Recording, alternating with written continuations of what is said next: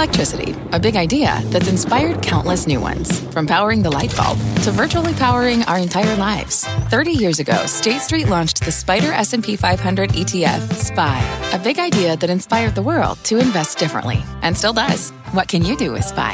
Before investing, consider the fund's investment objectives, risks, charges, and expenses. Visit ssga.com for a prospectus containing this and other information. Read it carefully before investing. SPY is subject to risks similar to those of stocks. All ETFs are subject to risk, including possible loss of principal. Alps Distributors, Inc. Distributor.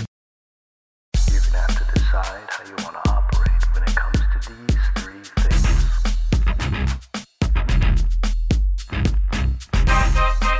I mean, I went to Elon Musk's house for a party. Yeah, the Tesla and Solar City. He's like, Sebastian Bach, I can't believe that you're here. And I go, dude, you're inventing like time travel. Like, I play in a band. But all Elon, they wanted to hang out with the dude that plays rock and roll. It's John Fort again. Welcome to Fort Knox, podcast edition from CNBC, Rich Ideas and Powerful People. For Fort Knox Episode 5, a different sort of personality. See, this is what I mean by rich ideas and powerful people. Ideas can be expressed in lots of different media, and power comes in many forms. On this podcast, you've heard from an entrepreneur, a CEO, an actor, and this time, a rock star. Not a metaphorical rock star, an actual rock star. We're going to talk about money, technology, music, regrets. I can't wait for you to hear it and tell me what you think. But first, I got to get a little mushy on you. It's been not quite a month of Fort Knox, and we've already topped 2,000 streams and downloads. And that means you guys, the listeners, are awesome. Thank you. Keep streaming, downloading, sharing. Subscribe on iTunes, in the podcast app on your iPhone or iPad, in Google Play on your Android phone, or on SoundCloud. And check out fortknox.com. That's FORTTKNOX.com. You can see all the episodes there. And check out recordings of our live show, where you can tune in Wednesdays at 2 p.m. Eastern on Facebook and Periscope. Now, here we go. Sebastian Bach is a big dude. You know how celebrities are always supposed to be smaller in person than you think? John Bon Jovi is about my height, and I'm 5'8". I met him in a restaurant in San Jose, California a decade ago. Sebastian, the ex-Skid Row frontman, is huge, 6'3". We're at 30 Rock, the NBC mothership, where he's just popped into Access Hollywood, and he's kindly agreed to meet me after in what feels like a giant closet, because it's quiet. And, you know, I'm recording a podcast. Here's a guy who joined a band in the mid-'80s. Debut album went multi-platinum. Second album debuted at #1. He was the prettiest of the metal pretty boys, and he earned a bad boy reputation, too. But the most remarkable thing? He changed. Skid Row broke up after Sebastian booked them as an opening act for Kiss, which the other band members thought was beneath them. And, of course, after Sebastian himself attracted a lot of the wrong kind of controversy with his temper and his mouth. That didn't help. But that was just the beginning of his story. He's written a book about it, 18 in Life on Skid Row, that just went on sale last week. I wanted to ask him what he's learned about business, music, and survival as a rock star, TV star, Broadway star, and more.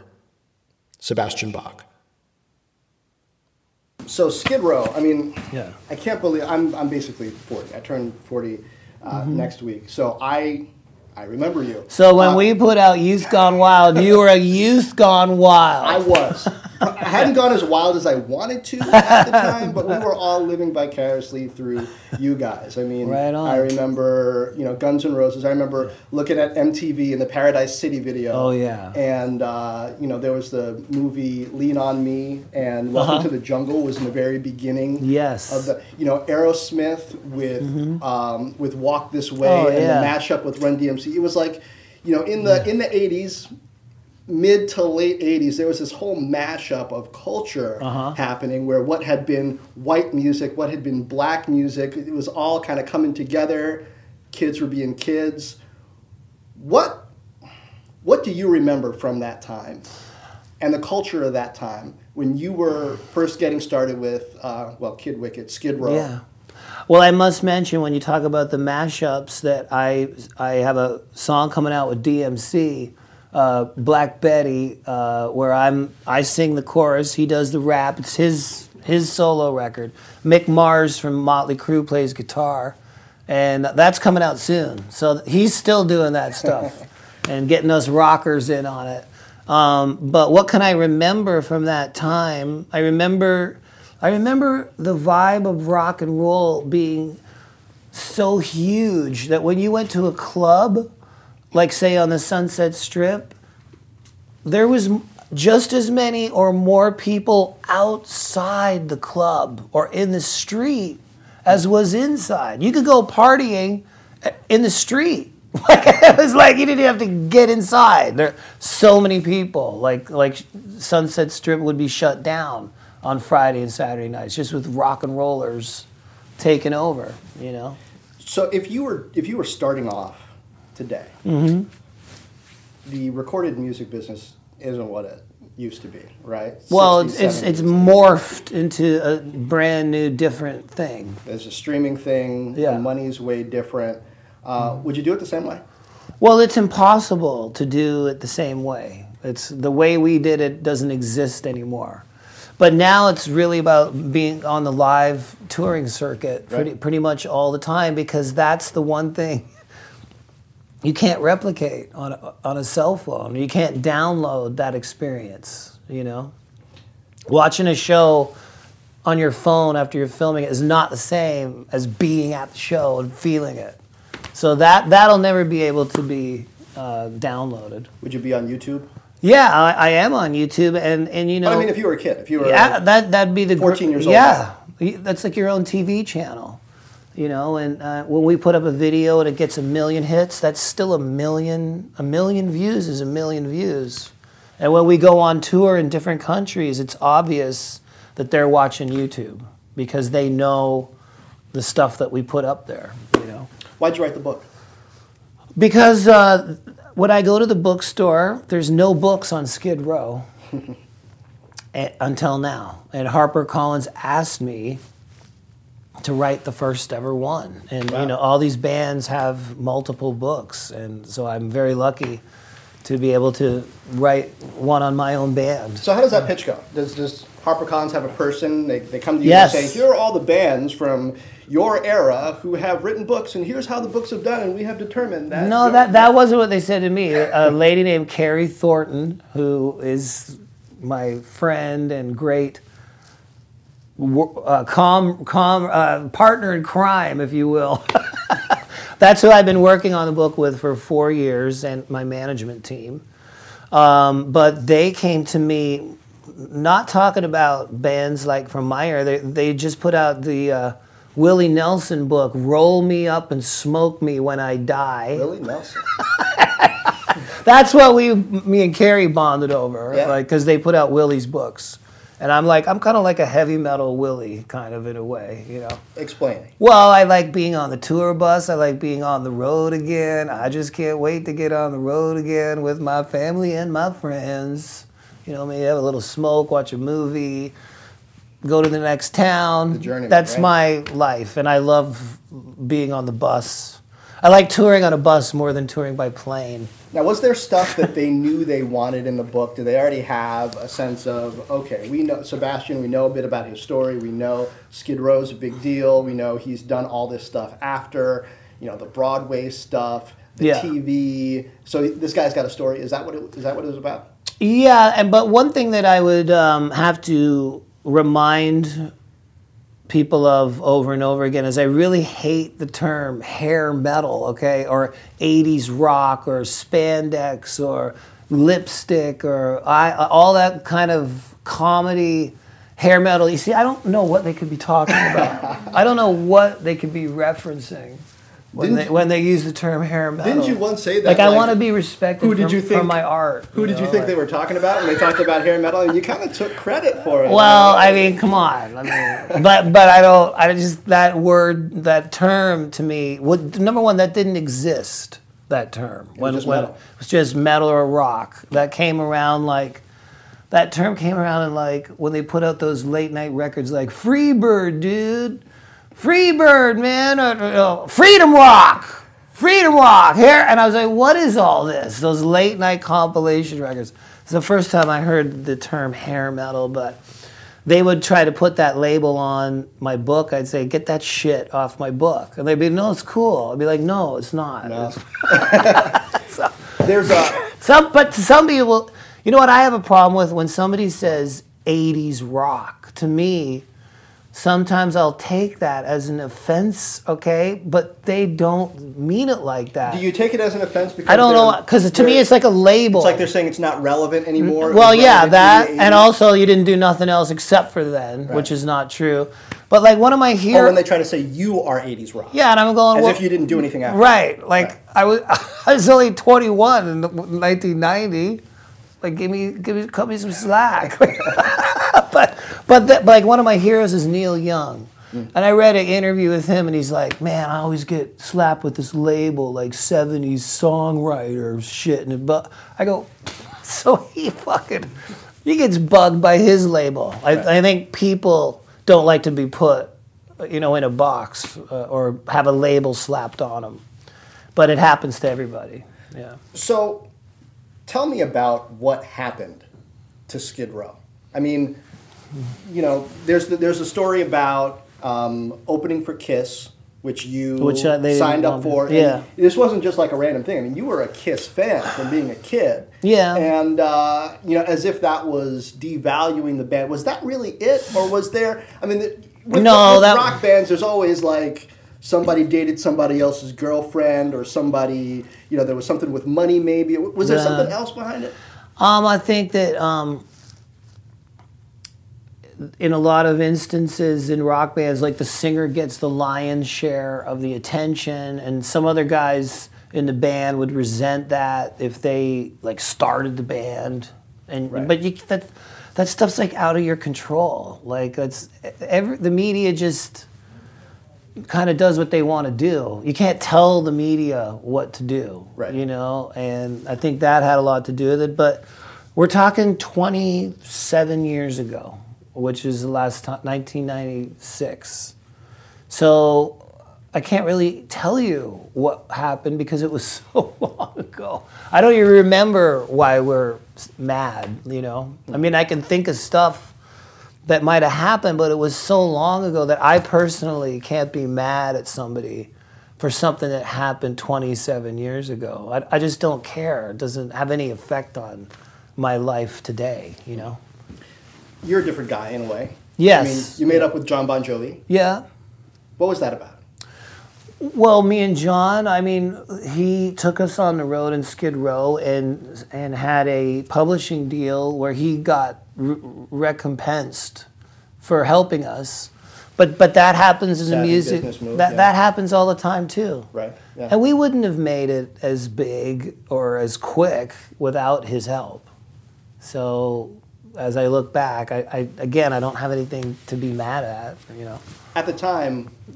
You're like, you want to get all your money and you don't like anybody else getting your money, But, you're also young and you don't understand really how the business works when you first get into it.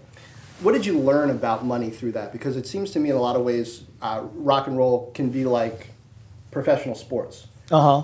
For some people, for most people, there's a period of time, a compressed period of time. Of course, you got your Michael Jordans of rock who are just right. they keep making money beyond the typical years. But for a lot of people, there's a compressed period of time where you are just raking it in. And a lot of people during that period, man, they're living wild and not thinking about, setting up a 401k. Yeah. Right? But you have had longevity and ideas and creative outlets beyond that. So what was your mindset about money back then? Did you have a rock bottom moment? And where are you now? Jeez. Well, you need a team around you. You can't do big, huge things just totally by yourself, And at that time in my life, I was in my early 20s, and you think you're invincible. Nobody can tell you anything. Yeah, you think nothing's ever going to happen to you.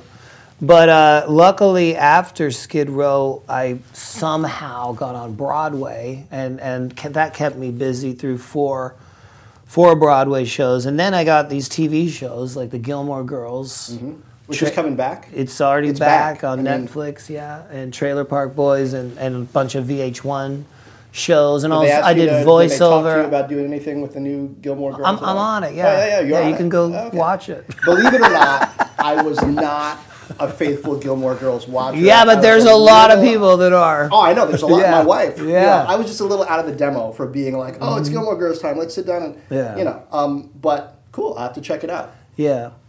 So at what point did you learn about money? Ooh. Well, God, that's like it's a big question. One thing that I learned that has made me enjoy money more is that in my band, I'm the guy who signs the checks. Oh. And my manager, You're a small business owner. Well, my manager's over here going, need a business manager. But you're probably right, okay? But the thing is that when I sign the checks, I know where every dollar goes in my organization, because I got to pay the bus driver, I got to pay the bus company, I got to pay the sound man, I got to pay all the road crew, I got to pay all the guys in the band. And when I'm the dude that is the only guy that has power to sign the checks, I know what's happening. And you weren't always the guy who signed the checks? No, you have to fight for that right in music industry. In Skid Row, I never signed checks. Like, that was some dude. And you had to, like, call and get your money and stuff. And that dude's doing very well. Well, maybe that'll happen again, but not anytime soon. Whoever that dude is. I just have to, you got to trust that dude. You know what I'm saying? Right. And when I'm signing the checks, I trust that dude. When did you start signing the checks? In my solo band. Yeah. When I was out of Skid Row, and I go, that's it. I go, now that's not happening anymore. I have one inspiration for that. His name is Chuck Berry. He goes to the gig in his station wagon with his briefcase. There's a band ready for him. He gets out, he gets paid before he plays, steps on the stage, does his show, gets his briefcase, gets back in the car and splits. He signs the checks and he gets paid. And I mean, that would be my advice to any businessman. If you're able to be the dude that signs the checks at the company, that's what I would say that you want the position of. Yeah. Did you have to get mentored by somebody? Or was it just figuring it out, reading stuff on the fact that you needed to sign the checks, how you sign the checks, how you keep track of the money coming in and the money going out? I mean, this sounds like kind of hard-earned knowledge that you got. Well, yeah, because I didn't understand what publishing was. I didn't understand at a very early age, like when I was making the first record, I didn't understand, like if you got your name on the credits, that's like tons of money. And if you don't, that's not even close. Like, I didn't know that. I thought, all for one for all. Hey, buddy, kumbaya. Like, it's not the way it is. Like when Skid Row first flew you out to audition, $180, right? You're like, oh, wow, they're flying me out. This is great. But you saw that written down later. I came back, yeah. Like 2 or 3 years later. I go, what does this charge? Flight, Toronto, New Jersey. I go, are you kidding me? Like, the guy who signed the checks had written that down to make sure that... Yes. Yeah. It always comes back. Learn what the word recoupable means. And then learn what the word shortfall means. Understand the difference between the gross and the net. Big difference. This is NBA stuff here. Well, when you're in a band, you're like, that's gross. Where's the net? Like, you don't know what that means, So you find out what it means. Now those of us who remember the 80s in particular are in the stage where we got some money. And I'm starting to see, in the 90s, and I'm starting to see more of the performers who made a big cultural impression during that time back out more because, hey, we got some money. We want to go back to those artists who had a big impact on our psyche and the culture at the time when we were coming of age. What are you seeing from those fans now who are grown up? Well, I'm seeing like the #1 tour in the world is Guns N' Roses, which is whoever thought, which is right, very close to the music that we put out. Yeah. In the same time as well. I'm seeing a lot of, as you said, guys with money that hire musicians such as myself and Taylor Hawkins from the Foo Fighters and corporate bands to play corporate events, which I did about 2 weeks ago, the Hyundai auto show. They hire me to come in and sing, and all these rich dudes they love it. They love it. I believe that you're here, and I go, dude, you're inventing like time travel. Like I play in a band, but all they wanted to hang out with the dude that plays rock and roll. Like that, I was like, this is crazy. That I can't.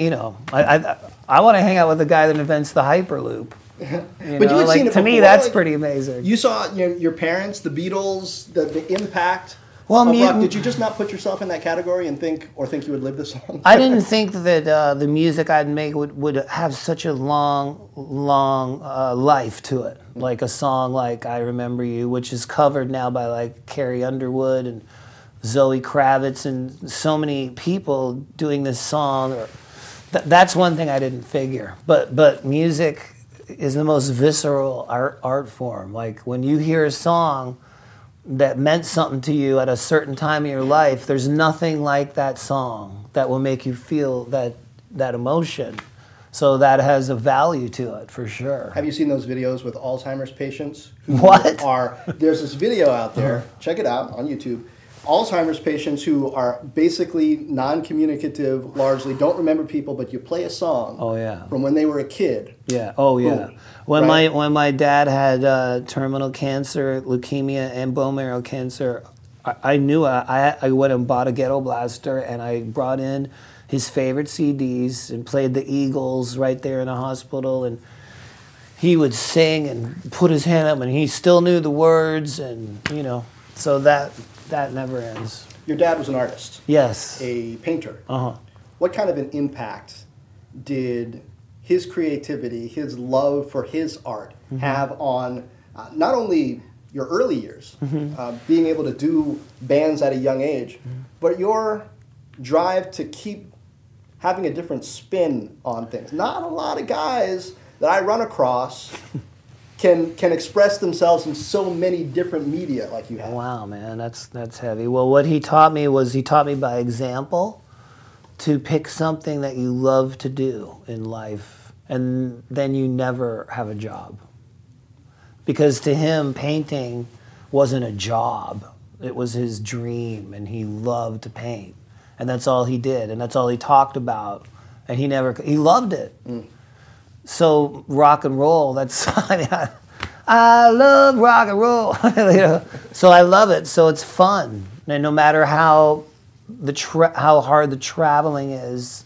Look at my wife, she's been traveling. I know, but it's fun. It's not like it's the music is fun, and it always should be fun. And I think some musicians forget that about rock and roll or music, is that it should always be fun. Or you're doing it wrong. Do you consider yourself an actor? Well, yeah, on the Gilmore Girls and on Broadway for sure. Yeah, I mean, I just. Or when I'm on Fox at Friends at 7:15 a.m. But I was also listening, as I was telling you, to Skid Row, some old tunes on the way over here, and one of the things that struck me is how emotive your voice is. Wow. So, I mean, people have different singing styles, right? But there's something that storytelling and transporting the way that you interpreted melodies and continue to.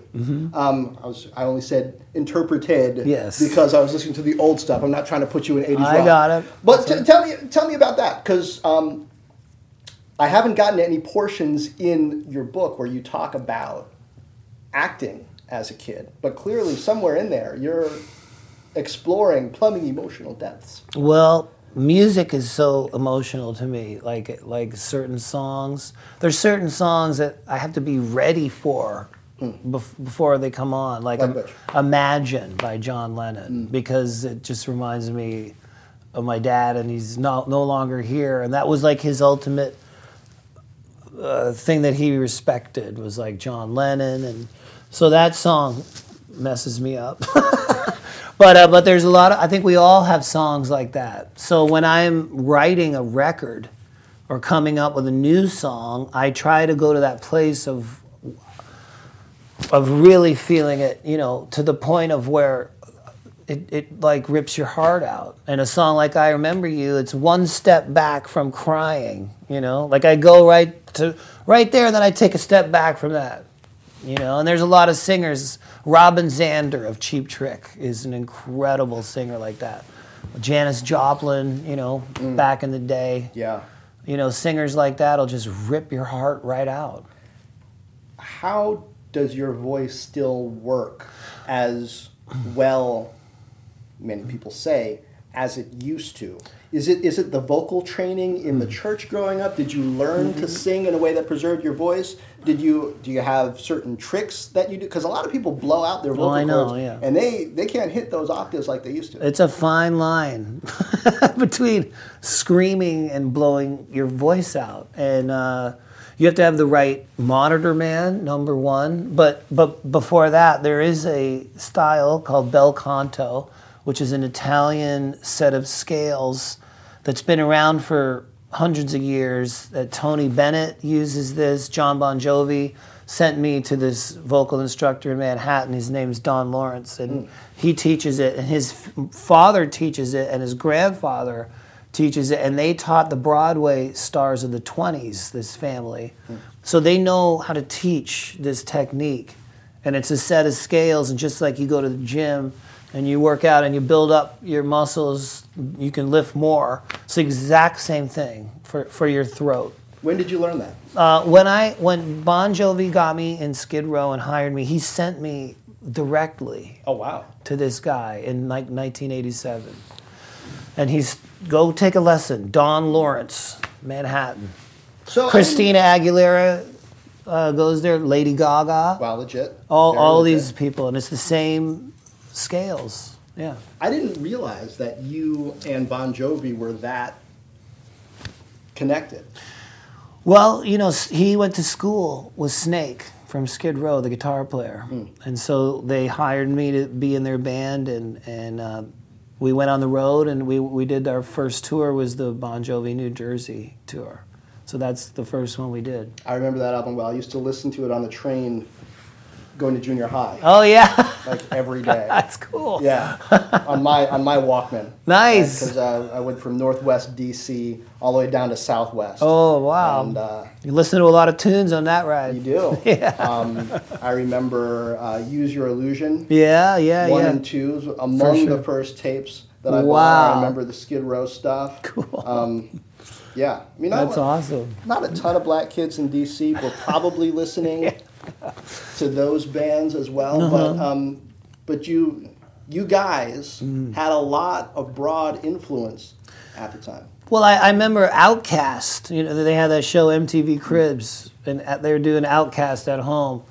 And they went into his bedroom, and his stereo goes, and right next to his bed is our Skid Row album. And they go, what kind of music you listen to at home? He goes, you don't know what I listen to. He goes, you don't know about no Skid Row. And he holds the CD right to the camera. And I'm at home watching this going, what the, like right on. Like, did you ever meet those guys? No, but they got good taste. They do. They do. And you can, I mean, they've got a musicality about the way they do what they do. Yeah. When you first joined Skid Row, or before really, when you were listening to the tapes that they sent you, in your book you say, I'm not sure this sounds like the sort of music that I want to do. I'm going to have to rewrite these melodies in order to not sound like somebody else. Yeah. The guy that they had singing in the band sounded to me like Bon Jovi, and I didn't know because Bon Jovi was involved that they wanted me to sound like him, and I was more into the heavy metal kind of screaming Judas Priest, really high scream. I like that stuff, so I had to, make sure that I could do that in my band, but nobody tells me what to do, so. I mean, something about your range also reminds me of Steven Tyler. Oh, I love Steven Tyler. I love James Brown. Yeah, I mean, a lot of people wouldn't draw that connection, but the scatting. Well, that's Steven Tyler. That's where the range is up there. Yeah, yeah. The complexity in the chords in Dream On. Oh my gosh. Well, that scream he hits in the middle is like the same high notes as like Cold Sweat, like in the middle of Cold Sweat. Like that's pushing the throat.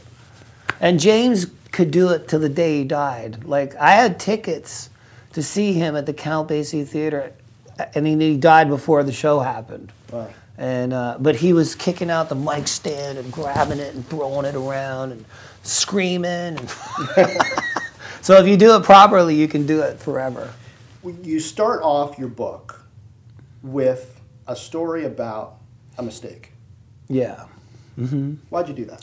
Why'd you start it off that way? Tell people the story, and then why'd you start the book that way? Well, not to give it away. Yeah, not to give it away, but I had a situation opening for Aerosmith where I got in an altercation with an audience member, but I was under a court order for years that I couldn't talk about it, and it really haunted me that I couldn't say sorry and I fucked up and it was my fault and I messed up and I'm sorry, and I couldn't say any of that. So I was dying to write that down, like for years. So that's why I started it like that. I had to get that off my chest.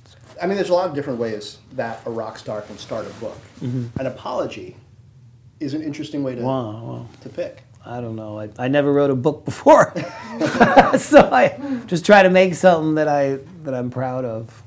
Yeah. What do you hope? And this is my last question. What do you hope people remember about your full body of work? That it takes a lot. It's a long, tricky process for me to put my name on something, whether it's Jekyll and Hyde on Broadway, or Jesus Christ Superstar, or the Gilmore Girls, or Skid Row, or this book. Like, there's an emotional connection that I have with my fans that have been following me that they expect. They expect to feel it.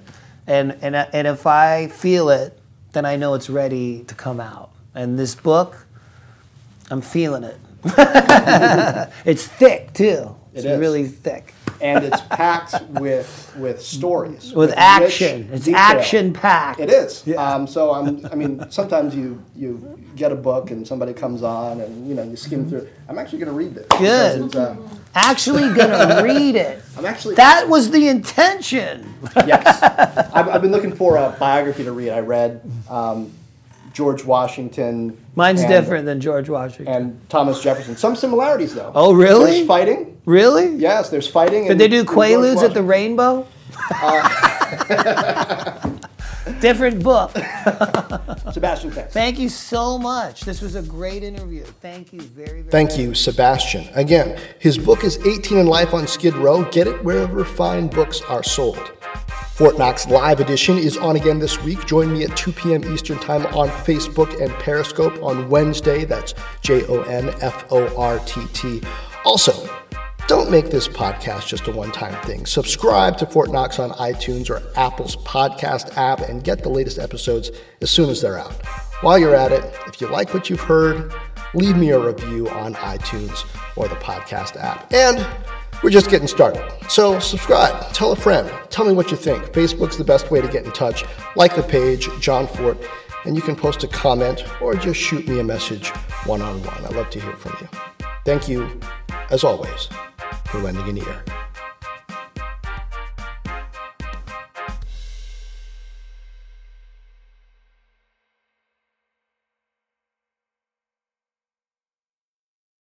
Life is a highway, and on it there will be many chicken sandwiches. But there's only one McCrispy, so go ahead and hit the turn signal if you know about this juicy gem of a detour.